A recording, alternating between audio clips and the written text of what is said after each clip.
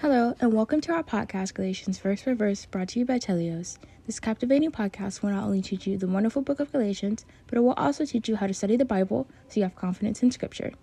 Each episode will provide key points for verses in Galatians. Thanks for joining us on this exciting biblical journey. I'm William Stewart. Welcome back to our verse by verse study on the book of Galatians. We're at the end of chapter 3. It's been a great chapter where the Apostle Paul, who authored the book to the Galatians, who lived in mid-Asia Minor, emphasized the importance of continuing their life in faith as they begin in faith, having received Christ by faith alone in his death and resurrection unto eternal life. As it mentions at the end of Romans 3, verses 24 to 26, Ephesians 2, verses 8 and 9, Romans 10, verse 9, and many others.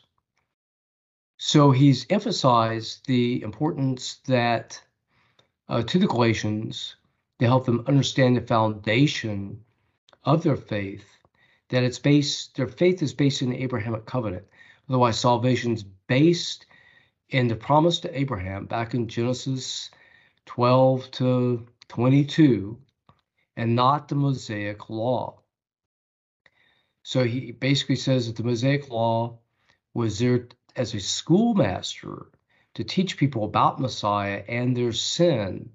And they were, in a sense, trapped under sin until Christ came, where they could express our faith unto salvation in his death and resurrection.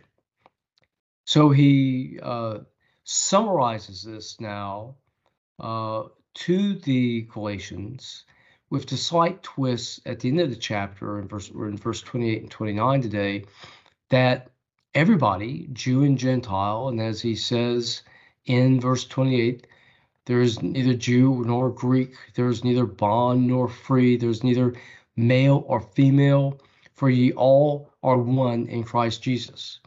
So there's true diversity here, that we're all made one through faith. We come to Christ the same way, Jew and Gentile, any nation, any tribe, any land, male, female.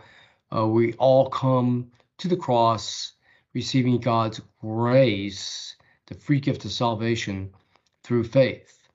Verse 29, if ye be Christ, or literally in the original Greek of Christ, then ye are Abraham's seed and heirs according to the promise. So he's re-emphasizing here again that it's not by the law that you are his seed. You gain the inheritance, which is salvation through Messiah and through Christ.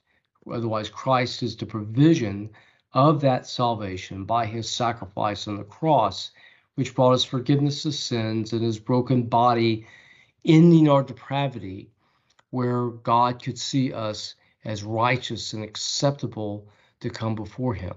And heirs, meaning here, to salvation, heir or inheritance in the New Testament always means, at least in the epistles, salvation. Okay, important verses, good summary. We start chapter 4 next time and continue this discussion on the nature of our salvation with a slightly different twist. But we summarize here with a reminder, salvation is based in Abraham, the Abrahamic covenant, not the law, which has become inactive when Christ came. It served its purpose. It's God's word. It's still present. It's still true. It's just inactive. We don't need it anymore because we have Christ and his provision of salvation. Thank you for joining me today. I'll look forward to seeing you next time. Thanks for listening to this episode of our podcast, Galatians Verse by Verse. We hope you found the teachings both interesting and informative. Join us next week for another exciting episode. To listen to all episodes, please visit our website, teliosresearch.com.